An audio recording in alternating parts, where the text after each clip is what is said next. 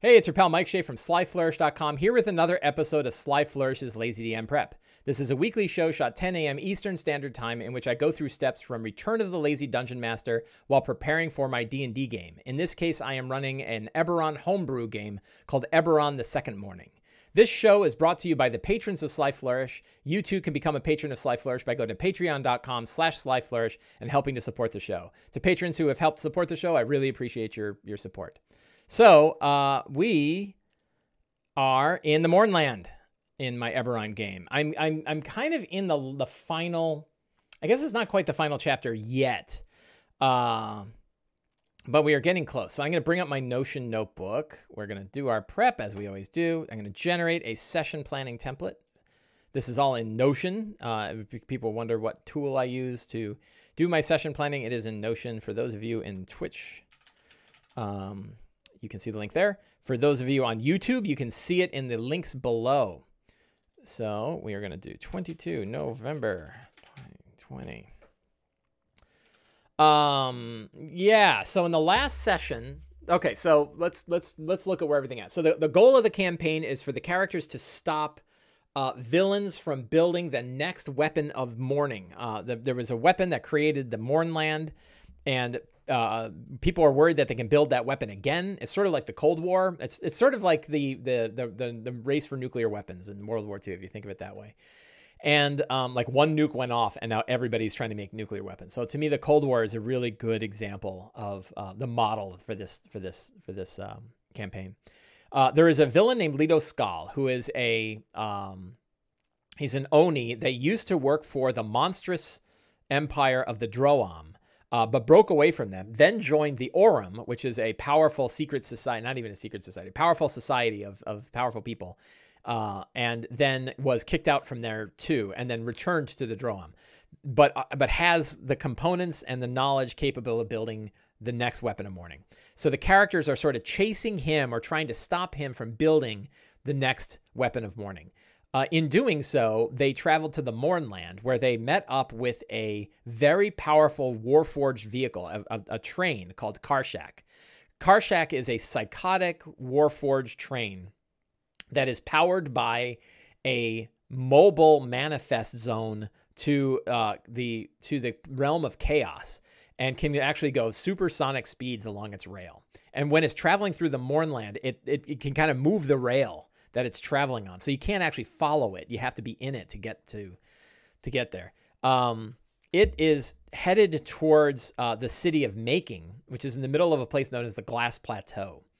And inside the city of Making is a rift known as Claw Rift. And it is at Claw Rift where they can actually create the weapon of mourning. The villains can create the weapon of mourning. So the players are trying to get there to stop that from happening. In our last session, the characters have been restarting a dam in order to power. They made an alliance with Karshak. Karshak decided not to kill them all. And they are in a dam trying to power the dam back up in order to... they're getting the dam powered back up in order to power up Karshak so that Karshak can slow down. So Karshak's engine makes him go really, really fast, but he needs an alternative energy source to basically open and close the gate. So he needs energy to do that. And he gets it through lightning power, and the dam can create the lightning power. But the dam only had one open sluice, not three. And so the characters had to go into the dam to open up the sluices. The dam is actually a fortification, a stronghold of Sire. During the war. And inside, they found a bunch of Karnath ghouls that had basically killed all of the Siren soldiers that were there. So the place was filled with like undead, and it was filled with like, they could see all this war that went on there. And there was also the sort of twisted constructs that the Sirens had that helped run the place. So they crawled through this dungeon. It was really kind of fun. They got to the final chamber, and in the final chamber, they're getting attacked by... the twisted elementals that were actually in control of the dam, and it's the reason that they stopped. So we have a good strong start, which is fighting the and what I think they're called corrupted weirds. Do I have corrupted weirds? So Corrupted Weirds are from the Tome of Beasts, or from the Tome of Beasts 2. Let me pull up Tome of Beasts 2. Date Tome of Beasts 2. This is by Kobold Press, in Book of Monsters from Kobold Press. So boy, do we have lots of monsters, and I've been using lots of monsters. I've decided to kind of toy more with monsters from other third-party resources because they're good. They're as good as the ones that WotC are putting out, and they're play-tested, and they're kind of cool. And the two books that I've been using for this are Tome of Beasts is one of them, and then the other one is by Monty Cook Games. Let's see if I have that here, and it's called hang on. Why is my date modifying?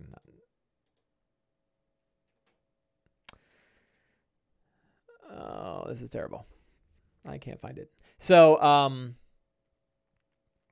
why is this D&D 5e material? I'm looking for my Monty cookbooks. You know what I can do? I can do this. Beasts of Flesh and Steel. So, Beasts of Flesh and Steel by Monty Cook Games. Whoops, that's not right. Don't look at that.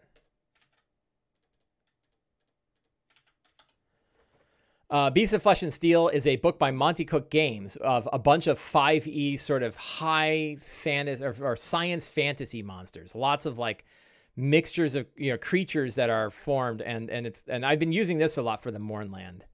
Weird things like that. The Adaric, really cool monsters. And that's also Arcana of the Ancients.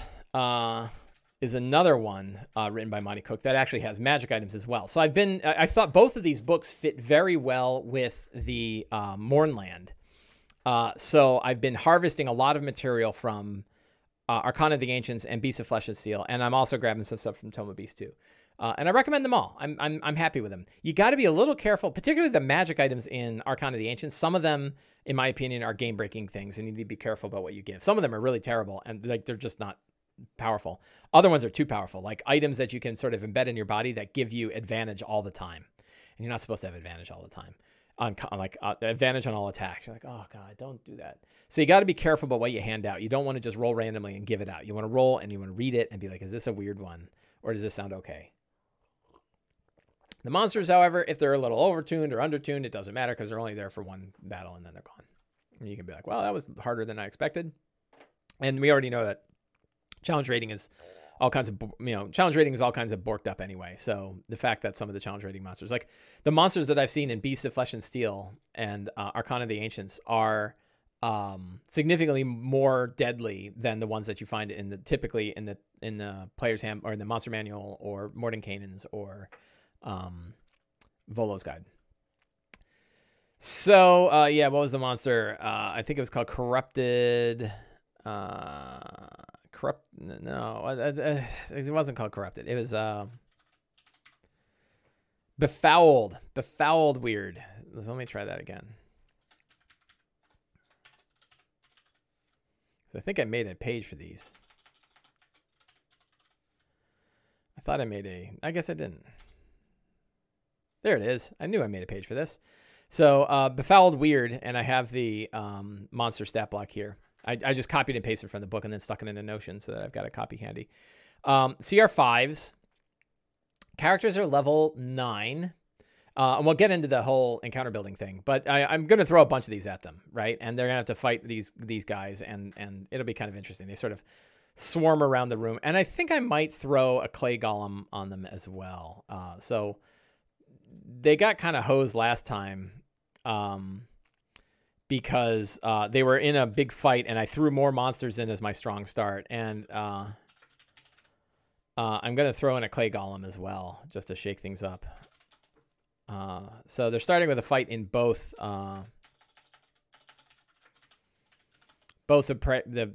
recent sessions. They've been starting with a fight. So we'll see how it goes.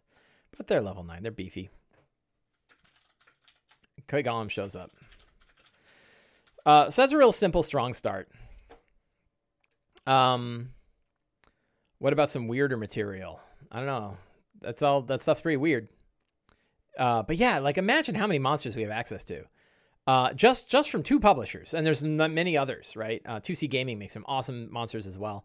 So like there's we have more monsters than we need. I'll tell you that. We have more monsters than we could ever use. Global Press alone has 3 monster books. Wizards has 3 monster books, and Monty Cook has 1.5 monster books. And then there's many others. So there's lots of monster books that are going on. So scenes are restarting the sluices of the dam of Galifarian Kings. Return to Karshak.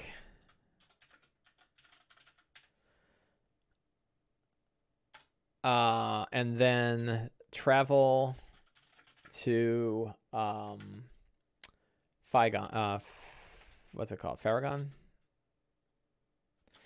Travel to the city of Farragon. And in Farragon, so the plan here, and then we can go back here and go back to Karshak. And then Glass Plateau. That's sort of the beginning of the final chapters when they reach the Glass Plateau. At that point, we're really closing in on the end. After Glass Plateau is making, and after making is Claw Rift. That's our end game. So what I have here, I'm writing out all my scenes, but actually it starts off with just the scenes that are happening today. But then I have like all the major beats that are going to occur through the rest of the campaign because I'm closing in on the end. So it's like I know where things are going to head, and we're gonna head that way. I can also basically the scenes here are also really the fantastic locations. So I'm just going to copy them right here. This is one where like. Save yourself a little time, and you don't have to do every step if you don't need it. And for this one, I don't need it because my scenes, I like to use the scenes because it kind of outlines, but my scenes are often based on the places they go, right? Like I have it, scene here, and it works out well. So those are the scenes. So secrets and clues, most of these are going to be about the city of Farragon. So what is Farragon? What's going on there? So the deal is, Karshak says, I had a mate named Mycenta. Mycenta killed herself or killed themselves. They don't really have they don't have a gender identity. So they killed themselves. And because they felt like they were responsible for the mourning. Gaming and BS asks the difference between scenes and fantastic locations. Let's hang on to that, and we'll come to that. That's a good thought. So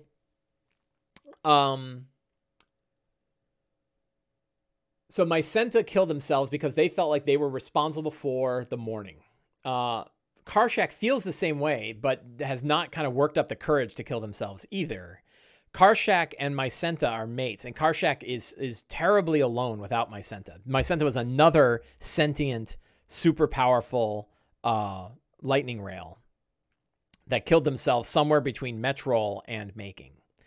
And Mycenta's memory crystal is still around and has been captured by a guy named Geneth D. Orion. So Geneth, we'll put Geneth D. Orion here, hunted down and retrieved Mycenta. This is a secret I'm doing. Mycenta's memory crystal. And then fled into the Mournland. That's a secret. Karshak has sent out, and there's a kind of creature in Beasts of Flesh and Steel. They're called dread somethings. Dread. Is there a table of contents? Come on. Dread something. So he's got Warforged. He's got Warforged agents that are connected to him. They're not really Warforged. They're constructs. Dread Riders. Here we go. Let's see. Close that, and then I'm gonna take a screenshot of that. I'm gonna shift. Oh, stop getting highlighting. Windows Shift S. See, it keeps throwing up that stupid thing. So, Control F, Mike. Boy, I tell you, every time I click the thing, it. So I'm going to create a screenshot here, and we're just going to grab this guy. And now I've got that copied, and we're going to create, and we'll go down to monsters, and we're going to say Dread. Oh, look at that. I already created Dread Riders, and I already have a stat block for them. So these Dread Riders are like automatons. They're constructs that were sent out by Karshak. He only has a number of them. He doesn't have a lot of them. He has a whole car that are filled with these guys. There are probably 24 of them, and he sent out groups of them to hunt down Geneth the Orion to recover Mycenta's memory crystal. So Karshak sent out Dread Riders to hunt Geneth. To hunt Geneth the Orion. But they were destroyed in Faragon.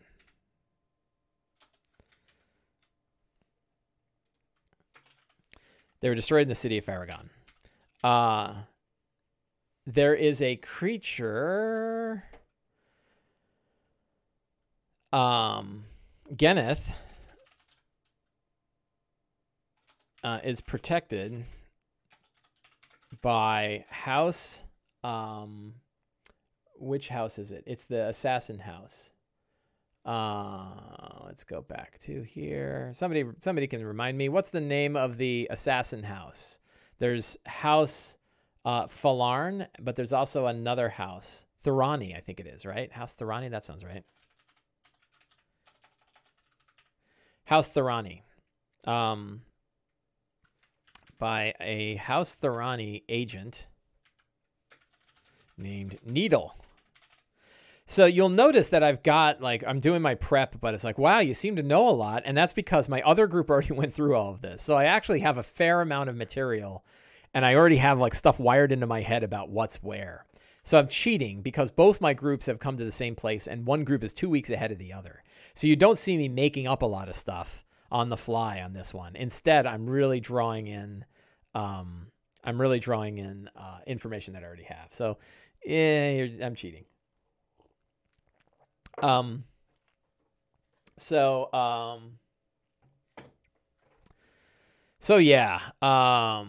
is a House Thorani agent. What else? So Needle, Geneth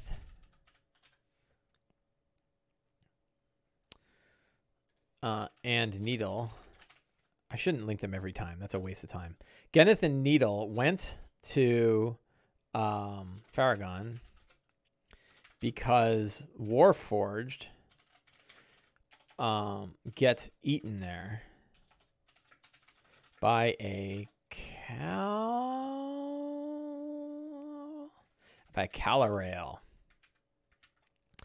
So a Calarail is another creature of I think this one is the Calarail looks like that, and it is a creature that eats artificers. It eats artificial things, and it is it's a nice, fun, powerful creature. It's a legendary monster, and it devours components and then can kind of spit them back out again. And we have two characters that are Warforged, so this is going to be great. And so when an artificer, he eats artifacts, he eats the artificer stuff, right? And they went to this town, they went to this town because they knew the Calarail would protect them from Karshak. So Karshak's probably lying to them a little bit, especially because there's Warforged in the group. The Calarail eats Warforged and artificer constructs. It devoured 4 of Karshak's Dread Riders. So that's a secret. What else do we have? So Warforged needs to experience fear. Yes. Oh, so let me answer your question. You had a question and you went through the trouble of getting it highlighted, so I ought to answer. What's the difference between scenes and fantastic locations? So a scene is you can't define it with its own definition. A scene is a scene, right? A scene is when the characters are interacting with something. It's got more than just location-based things. It's got NPCs. It's got little story bits. Things happen in a scene. So the example is of like the first scene is restarting the sluices. We know that the characters are there. They're going to fight these guys and they have to fire the sluices up. It's more than just the location. It is things that are occurring in there. We know when we return to Karshak, they're going to be talking to Karshak. They're going to be negotiating. Karshak's going to tell them about Faigon. The travel to Faigon, like that's actually an event that's going to happen. Things are going to happen there. And then but I quickly went from locations like Karshak, Glass Plateau, making Claw. Those are all just locations. I have seen ideas there. I know that a scene will occur, but I don't define the scenes too much. The scene section, I'll give you a little bit of a hint here. Of the 8 steps, the scenes almost didn't make it. It was 7 steps before scenes came in. But I found that so many people use them and that they are useful in certain circumstances that it's worth having scenes. It's worth having it as a step. But yes, I think that scenes is probably the first step that can go if you're limiting the number of steps that you take. Because the scenes are going to play out as they play out. And a danger with scenes is that you define them more than this, right? That scenes need to play out. You don't plan them. You don't make expectations about what's going to occur. You set the stage and you see what happens, right? That's really what DMing is all about. Set the stage, see what happens. And so you don't want to over-define scenes. So our scene situations, yes, often scenes and situations are the same thing. For me, it's just like an outline of like, I'm running a game today. What are the things I think are going to happen today? And you see how like quick it is for me to go like, well, probably what's going to happen are just the first 3. They're not going to do those bottom 4, but I'm just kind of keeping my head in the game about like what's the end state. And the end state is going to Claw Rift. So that's Calmex says that's my most used step. Yes, and it's don't listen to me. Like what if it's working for you, it's working. But I would say that scenes is the one that can be overused the most. And if you overuse it, you end up creating events that may not occur. So scenes you need to be ready to throw them out because the game changes, and you don't want to define them too tightly. But the idea of like a situation, so that the city of Faigon is a situation, right? And actually, in the city of Faigon, one of the areas that I can put in here is the Academy. The Academy of Eberron is a academy of magic that's actually sitting atop ruins of the Dakani that also practice magic there. There's old ruins and everything beneath, and actually that's kind of a fun secret. And the Academy is where Needle is holding. Geneth. So Needle, Geneth, and Needle are holding up in the Academy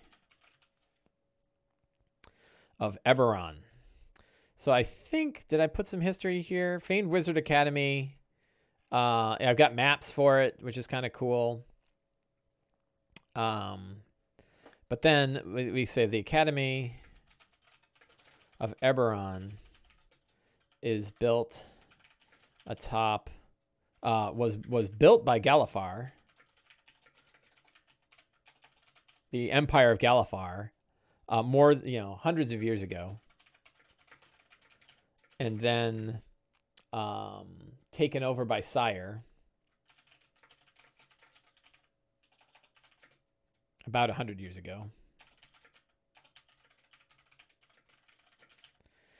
So that's good. And then the next secret will be that the Academy sits atop Dakani ruins that channel arcane energy up into the Academy.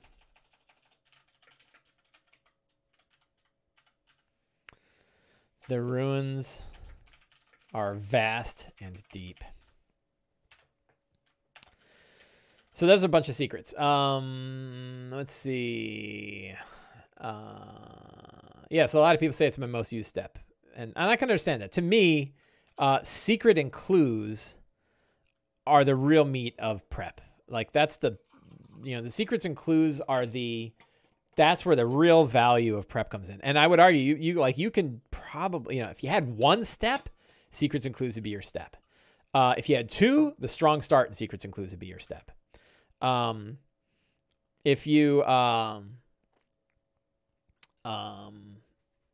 three, review the characters, strong start, secrets and clues, then locations. So that you could probably rank the tips. Maybe for fun, we'll rank the tips. Somebody asked how Fantastic Layers production is going. Sinistar, thank you. If you backed, thank you very much for backing. For those of you who backed Fantastic Layers, thank you very much. It is going well. The only problem we've been having is that getting play tests of the high-level layers has been harder than we hoped. We're getting them. We've got a bunch. Let me drink my coffee. I poured too much coffee in here.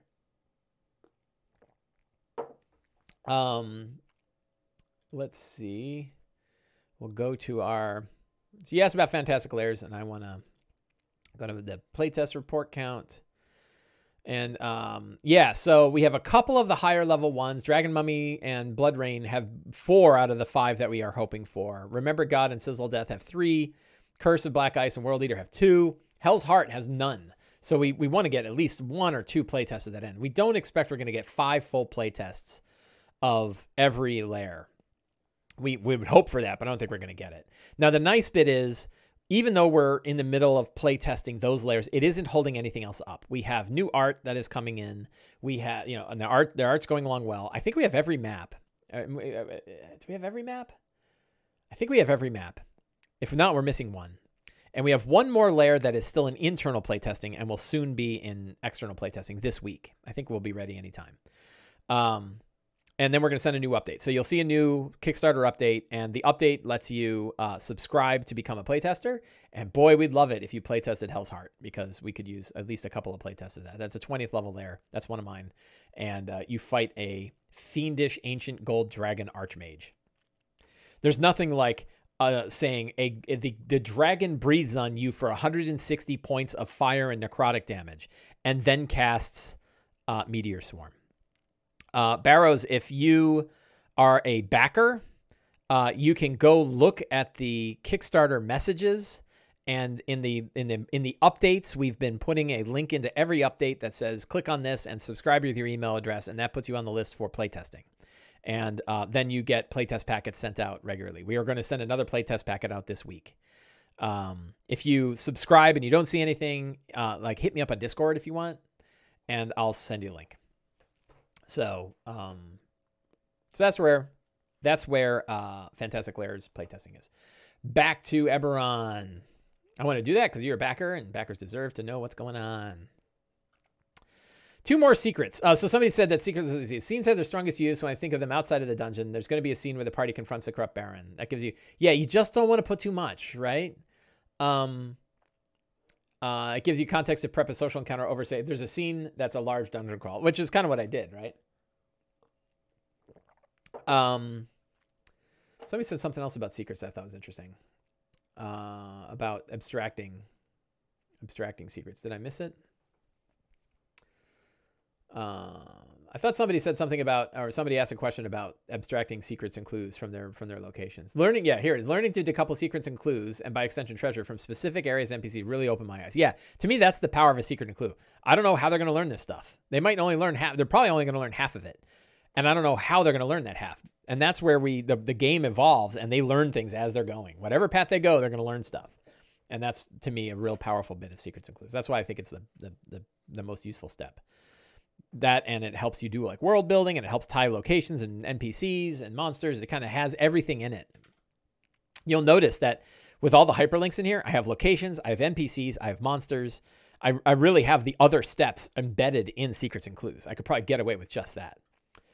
What other secrets and clues do we have? So we have some information about the academy. Is there anything else about... So a trick. Mycenta My Senta's memory crystal is intact, but her docent is broken. I spell intact wrong. There's no intacted. My Senta's memory crystal is intact, but her docent is broken. There's no interface. So in my version of Eberron, Warforged have memory crystals that sort of are their version of their brain. And then that is embedded inside of a spherical device called a docent that is sort of the interface between the brain and body. It's like the upper spinal column. And it's super complicated, and it's really built, it's very difficult to use. Very difficult to recreate. And that is what can be embedded. So Karshak's got one that has his embedded in the train. All of the Warforged characters have one. The characters are carrying one. Actually, they have it inside Banner right now. He's got a docent. I don't think he's going to want to give it up. So the idea is they have my Senta's memory crystal, but they don't have the docent. And they might be able to fix it, or they might have to use the docent that they've got to use my Senta. But that means giving it up. So I don't think they're going to be particularly happy about that. Because you're giving up a magic item, and no one wants to give up a magic item. Sinistar says, I thought about taping art from my world or a blurb about its history on the back of a DM screen for players to see and ask about. Do you think that takes away? No, it doesn't take away from immersion. That's a great way to immerse them. Art is awesome. Show them art. Show them art all the time. I use art. I show them art constantly. It's like the 3-ring circus of D&D, right? Always be doing a lot, music and descriptions and art and maps, and change the mediums, right? Change the mediums a lot. I had a DM once who showed a beginning of a movie just to kind of get people in the mood. So it was pretty cool. Barrows asked if I played Quest. I have read it. I haven't played it. It looks cool. It looks a little simple, but it looks cool. So yeah, I don't know how. I haven't seen much about it. It was real popular for a little while there, and then I haven't heard anything about it since. Who knows? But good. A lot of interest in it. I need one more secret and clue. So let's go to the characters. You know what? I skipped reviewing the characters. Oops, Sunday. I skipped this. Sometimes it's easier for me to Where are my characters? Oh, that's the wrong one. Whoops. Those are my Sunday characters for Rime of the Frost Maiden, which I haven't figured out yet. Here we go. Sunday characters. Eberron. Bang.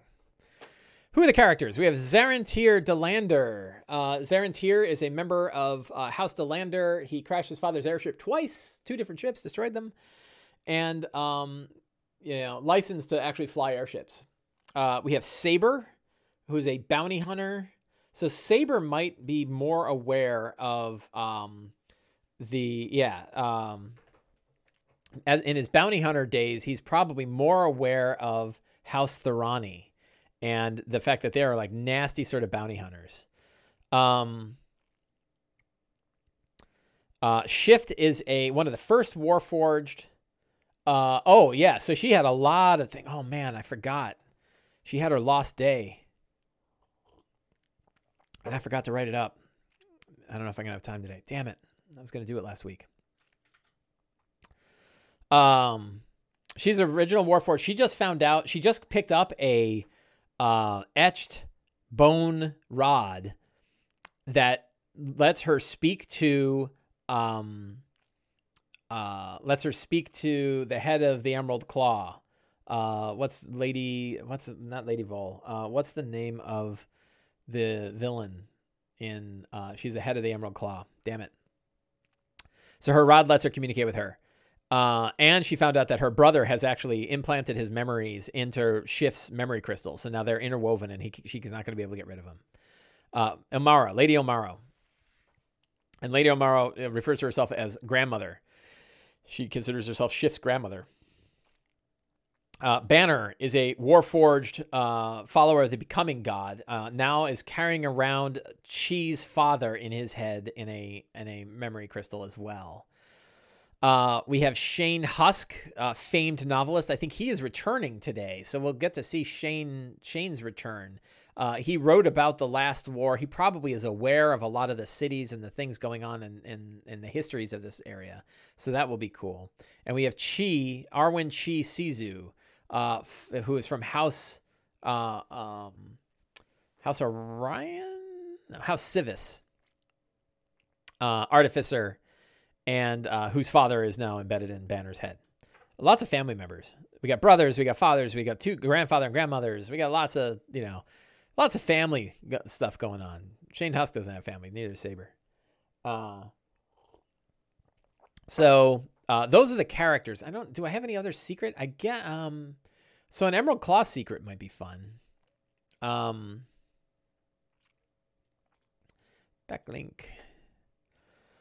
One last secret. Is there a secret tied to the Emerald Claw? So we could have it that here's one that's not really tied to a character, but the Lord of Blades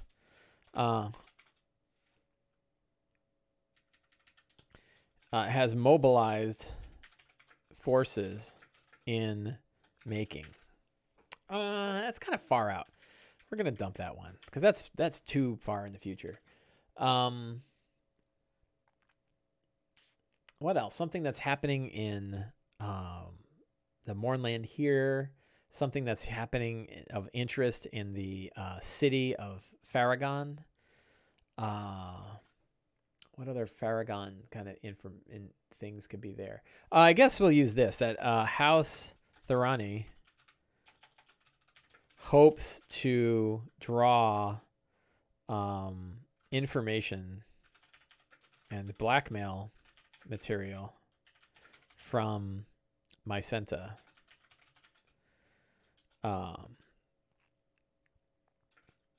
For those involved in the morning.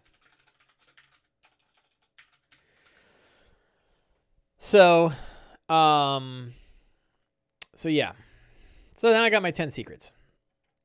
Fantastic locations we talked about. I've got a whole bunch of locations. Now, one interesting thing is the fantastic locations here are big locations. Like if you go to Glass Plateau, right? That itself is like a whole big list of stuff. And note that I already created a lot of Glass Plateau material for my other game. I got like lots of pictures. Look at that guy. They're fighting that one day. Yeah. And that's what Glass Plateau kind of that's actually at the edge of the Glass Plateau.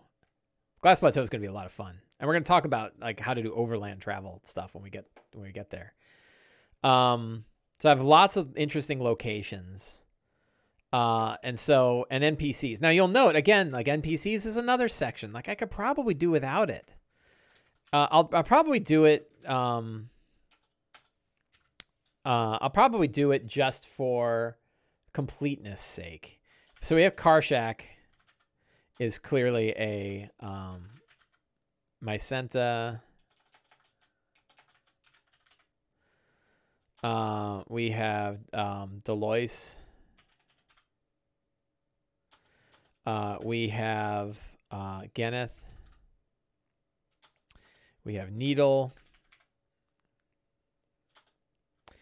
So I already have like bios of all of these people. Like Needle, for example, again, I'm cheating because I already did a lot of prep work in my other game. I will say that it's not like I spent, so just for like, oh, sure, it's Mike Shea. It's easy to do game prep when you've prepped everything before. But the reality is like, it didn't take me that long to put together like a lot of this stuff. And I just sort of filled it out as I go. So I love that picture of the assassin from Needle, the assassin from House Thorani. And this is what Notion is so great at. You can build these profiles of people, right? And you can put art for them, and you get like, you just throw a few comments and it sort of links back to everything. That's Karshak's conductor. It's real easy to sort of link all this stuff together. And that I have really found Notion follows my way of thinking with lazy DM prep really well. Like you get to reuse a lot, you get to sort of build an NPC profile, throw it in the database and then link to it later. And it works really well. So monsters, somebody said something about what level is the party? So the party are 9th level, and there's, I think, 6 of them. So, and they might all be here today. So, so we're going to do the Deadly Threshold. I've been super excited about this, and I don't think it's gotten a lot of interest from other people, though. But I'm going to talk about it here again. So character and building guidelines below. They don't work very well, and they're very complicated to do. And there are tools that let you do it. And a lot of people are using the Encounter Builder in D&D Beyond. Great. A lot of people use Kobold Fight Club. Great. I like to have a tool in my head. I don't want to have to fall back to software to tell me whether or not an encounter is quote unquote balanced. The trick is there's no such thing as a balanced encounter. So all I care about is an encounter potentially deadly? That's the only ratio I use is here's the situation. Is that going to wipe out the party or not? And most of the time I run counters that are easy. I like running easy encounters. It's fun. It's fun for the characters to feel powerful and eat through. Sometimes I run really hard fights, but I want to know, is this on the edge of deadly? So I have a threshold in my head, and it's a very simple equation, which is you ask a question. And the question is this, or a statement, I guess it is. An encounter is potentially deadly if the sum total of challenge levels of monsters is greater than half the sum total levels of characters, or 1/4 if they're below 5th level. My characters are 9th level, so I don't have to worry about that. So that creates what I call the deadly threshold, right? The potentially deadly threshold, because it might not be deadly. And actually, I've used it many times, and many times I've gone way over, and they still wipe it out. So it's really not even that great a threshold, but none of them are. So somebody says, "Oh, math, yeah, please, it's summing. Like add all the challenge rating together, and then see if it's greater than half of the character levels." So in this case, I have 6 character levels. This is super easy because now I have 6 character levels, 6 characters. They're 9th level.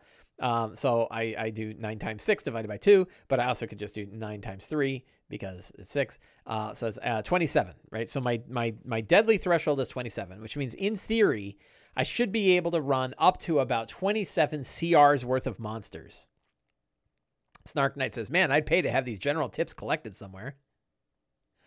That, if you sum up half the character levels together summed up are 27.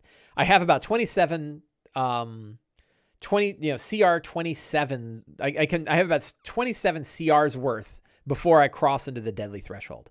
So that means if it were ghouls, I could probably run about 27 ghouls. If it were fire giants, which are CR 9, I could probably run about 3 of them, right?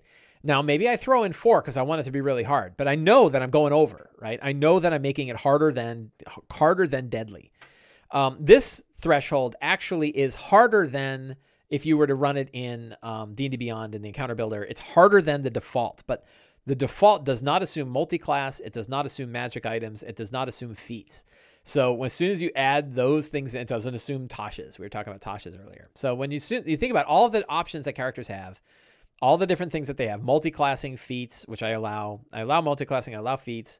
They have magic items, and they have material from other books.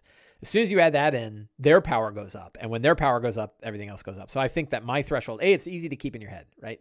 Again, sum total challenge levels, if it's higher than half the sum total character levels, is potentially deadly. Real straightforward. Evil John says, "I'd like to see 3 fire giants against 5 9th level PCs." Yes, it's probably, I bet you 4 would be a pretty good. I bet you 4 feels right because 3 is not a lot of monsters compared to that. And this is 6. So 5 9th level, what's the 5 times 9 is 45. Half of 45 is 22. So 3 fire giants are 8. I think there's fire giants, I think, are CR 8.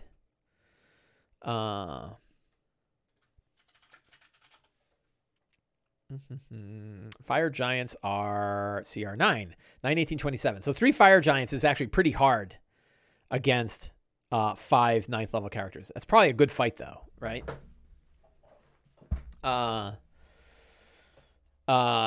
Snark Knight, I pay for these general tips. Snark Knight, are you a patron? If you're a patron, you have access to all of this stuff inside Sly Flourish's Uncovered Secrets, which includes things like this. I think, let's take a look. I thought it did. me get a new window here for a second and go to Discord and open Discord. And it says, watch out, streaming mode. But in the patron hangout, we have uncovered secrets. I will show it off in the chat channel. This is these are available to patrons of Sly Flourish. And they have running hordes, zone-based combat, building lazy encounter. Yeah, here it is, right? Building lazy encounter. So that has both the tips you were talking about. One, an encounter is potentially deadly if the sum total of monster challenge ratings is greater than half the sum total of character levels, or 1/4 if the character is below 5th level. That's the rule. And it talks about how to use this. It also talks about how things vary.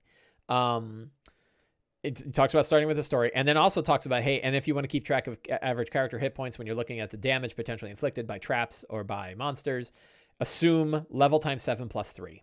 So what's the, and I can actually stick that in my notes too, right? And my deadly threshold and average hit points are level times 7 plus 3. 9 times 7 is what? 54? I suck at math, man.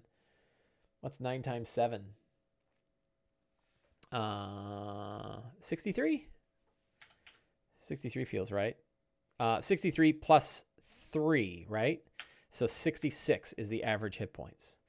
I think that's right. Tell me if my math is wrong. Multiplication tables. It's been a long time. And so if you look at any one of the characters, I should assume roughly 66 hit points. Some will be lower, some will be higher. If we go to the characters, for example, by the way, I did that, but I can still click on it. So let's actually take a look at one. So we'll look at, I think I have the links down here. We'll just kind of pick one randomly. Open up a character. Oh, you guys can look it up in the Twitch window too and see. Hit points here are 61. Pretty close, right? That's Shane Husky's a wizard. Let's pick this guy. This is Arwen, has 67. So, what did I say? 66? Pretty close. So it's a good way to keep just generally track of how many hit points you expect them to have. And then, like when your death ray hits, it should always do 10 more than the average hit points. So we have a deadly threshold as CR27. Monsters, we have Dread Riders. We actually, that's not the first group we're going to fight. The first group we're going to fight are the befouled weirds.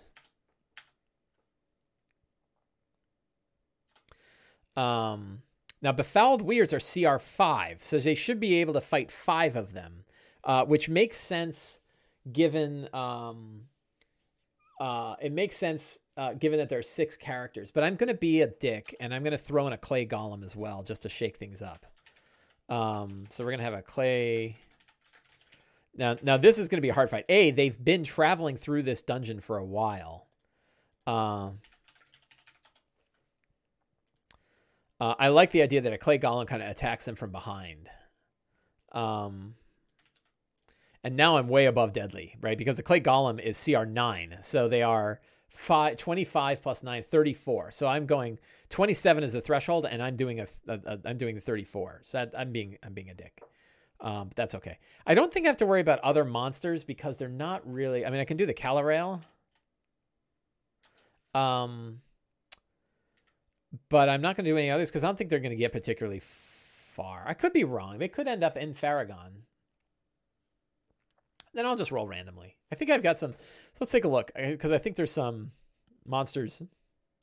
I think I wrote some like encounter. So this is what Farragon looks like. Is this Farragon? Yeah, it's funny. The map. I have a map, but I don't think I used it. I don't think I will use it because I don't know where I guess the academy is there. So they kind of roll up on the train station here and make their way through Farragon. And then this is the academy. And so I have a few. I don't even have that many encounters in here. So let's think of some others. What are so all of this is a place where so you know what we'll do? We'll pull up the Lazy DM workbook. Actually, let's pull it up on screen. So desktop, Dream Notes, Lazy DM workbook. I think we'll do some like mutated regular monsters might be kind of fun. So we're going to go to Lazy DM workbook, which has monsters by dungeon level in here somewhere. There we go. And we're going to pick a monster table. So we're going to pick like the CR 5 to 8. So wyverns, mutated wyverns would be kind of cool, right? Why don't we do some mutated wyverns sound fun. Any other creatures on this list? Not really devils. Salamanders? Probably not. Vampire spawn? No. Anything in the CR8 plus? They're already fighting clay golems. They're not really giants walking around. A bee here might be kind of fun. Let's take a look at a bee here. They already have a big, powerful monster. So the Calorel's the alpha predator. Is this one that does lightning? So that could be kind of cool. We'll do a bee here. Potential option. And then probably something less powerful. So let's go down to our 4 and 5s. Lamia, barbed devils, bullets, giant crocodiles, gorgons. Nothing there. Shambling mounds. None of those totally grab me. I mean, you could do like shambling. Oh, what about like metallic shambling mounds, right? So they are the reanimated excrement of the Calorel, right? So the Calorel devours artificer things and makes poops, and the poops turn into weird mechanical shambling mounds that are built out of like molten iron or twisted iron and metal, and they attack.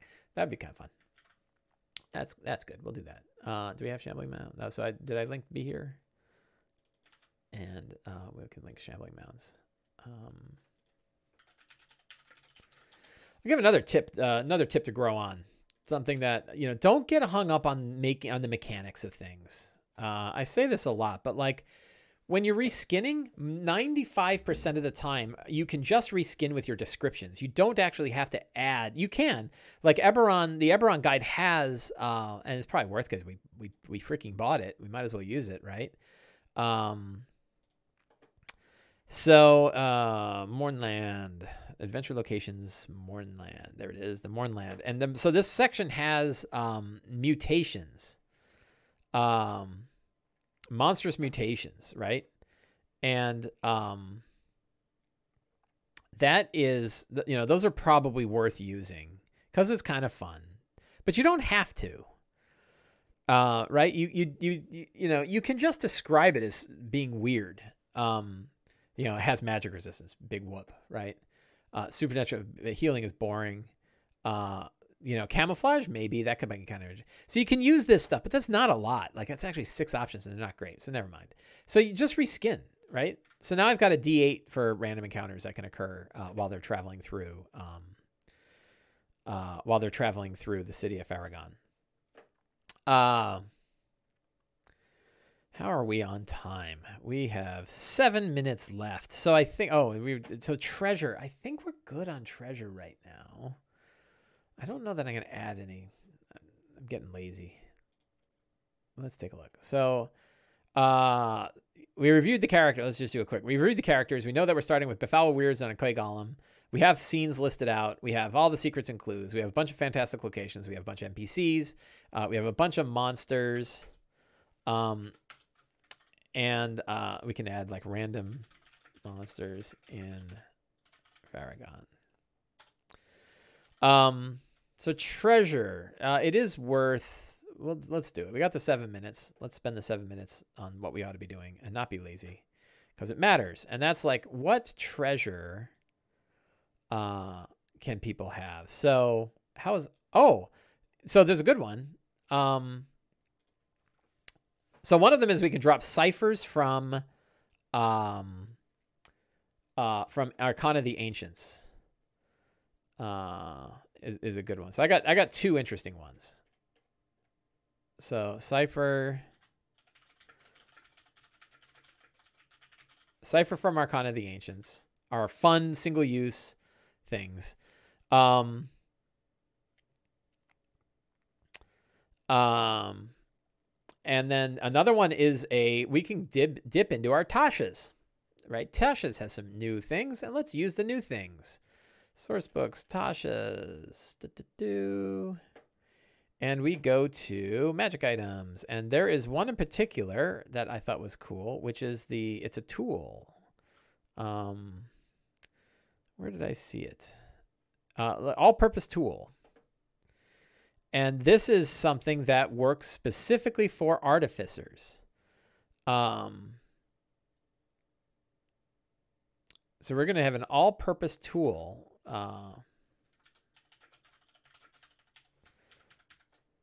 Let me just make sure I'm not giving too many magic items to Arwen, but I'm pretty sure I'm not.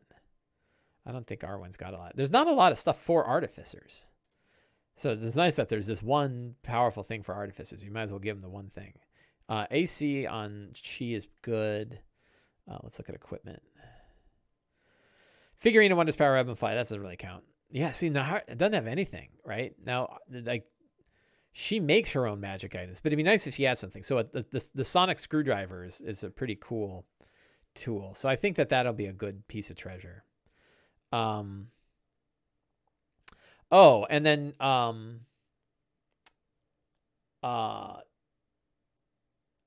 don't think I ever gave it out. I hope I didn't. But I think a really cool magic item is an assassin's crossbow.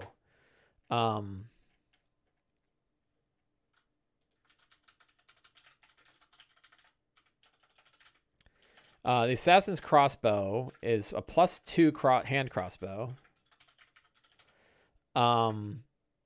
If it drops someone to 0, they're disintegrated. I'm gonna say if it kills someone.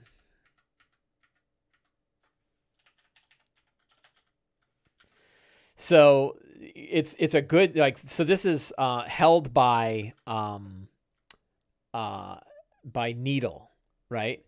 And it's a great assassin's crossbow because you can like shoot a guard and they go and they turn to ash and you just go and then you got rid of the body, right? So like it's a powerful, it's a great way of getting rid of the body. And I think, yeah, it's time for that. I don't know which character might want that, but I think it'll be a cool item for somebody to have. So I'm going to throw that into treasure. So I think we are pretty good. I could talk more. So I'll talk a little bit about the idea of point crawls. I'm getting very interested in a concept of point crawls. And I got interested in this because I've been running lots of cities and overland areas, and I've not been clear about, like, what am I supposed to be doing here? Like, you know, how do you, disintegrate destroys items. Yeah, it could be. I don't know if I'd have it destroy items.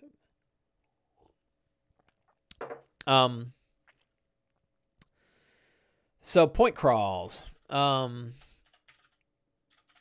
There's some good blog articles about this. I'm not going to dig them up now, but there's some good articles about doing point crawls. So what the hell is a point crawl? A point crawl is when you have like an overland area, or you have a city or some place that you're trying, that where the characters are sort of exploring the area. A lot of times you go to like hex crawls, right? And a hex crawl, you have a bunch of hexes, and each hex has things in it, and the players decide which hex they go into, and you like roll dice on random encounters, and you have to fill it with features. A point crawl basically says ignore the hexes and ignore the fixed distances, and instead create locations or monuments or places of interest, and then tie them together with connectors. So it looks like a graph. You got nodes and edges. If you're familiar with graph theory, you have nodes and edges. And the nodes are the places that you go, and the edges are how you get there. So like city streets would be a way that you get from one place to another.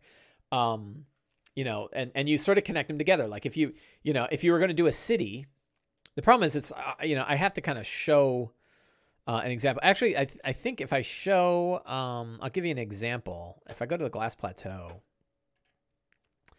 I think I've got the image. So here is a point crawl kind of It's like mind mapping. A lot of people have compared it to mind mapping.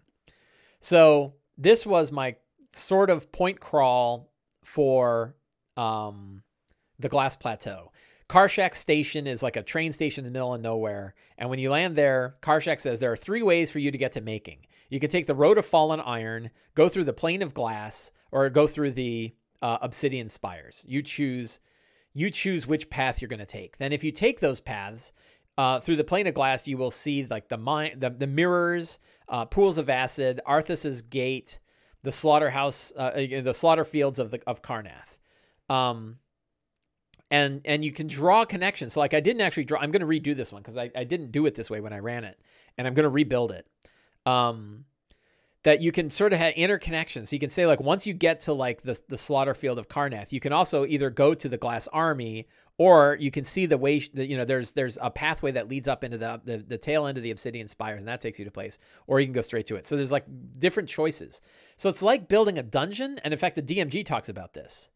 That the Dungeon Master's Guide says like you can just name locations and the connectors between them and treat the overland like you would do a dungeon. Only for every room it's instead of location, and instead of hallways you have the connectors. The concept of point crawls is that there's some reason why one node is connected to another. It's either like a river, you're following a riverbank, or there's there's game trails that connect things together, or there's roads, or there's like the only field you can travel across is the one there. So we'll talk about that more next week, I think. I'm gonna redo this map, and so we'll talk more about it. It's also something I'm working on for a Sly Flourish article. So we have crossed an hour. I feel confident and comfortable about the game I am running. I've got lots of good notes, lots of good fun. So I think we're going to call it here. I want to thank everybody for hanging out today. It's always a great joy to do this show. I hope you enjoyed it, and get out there and play some D&D.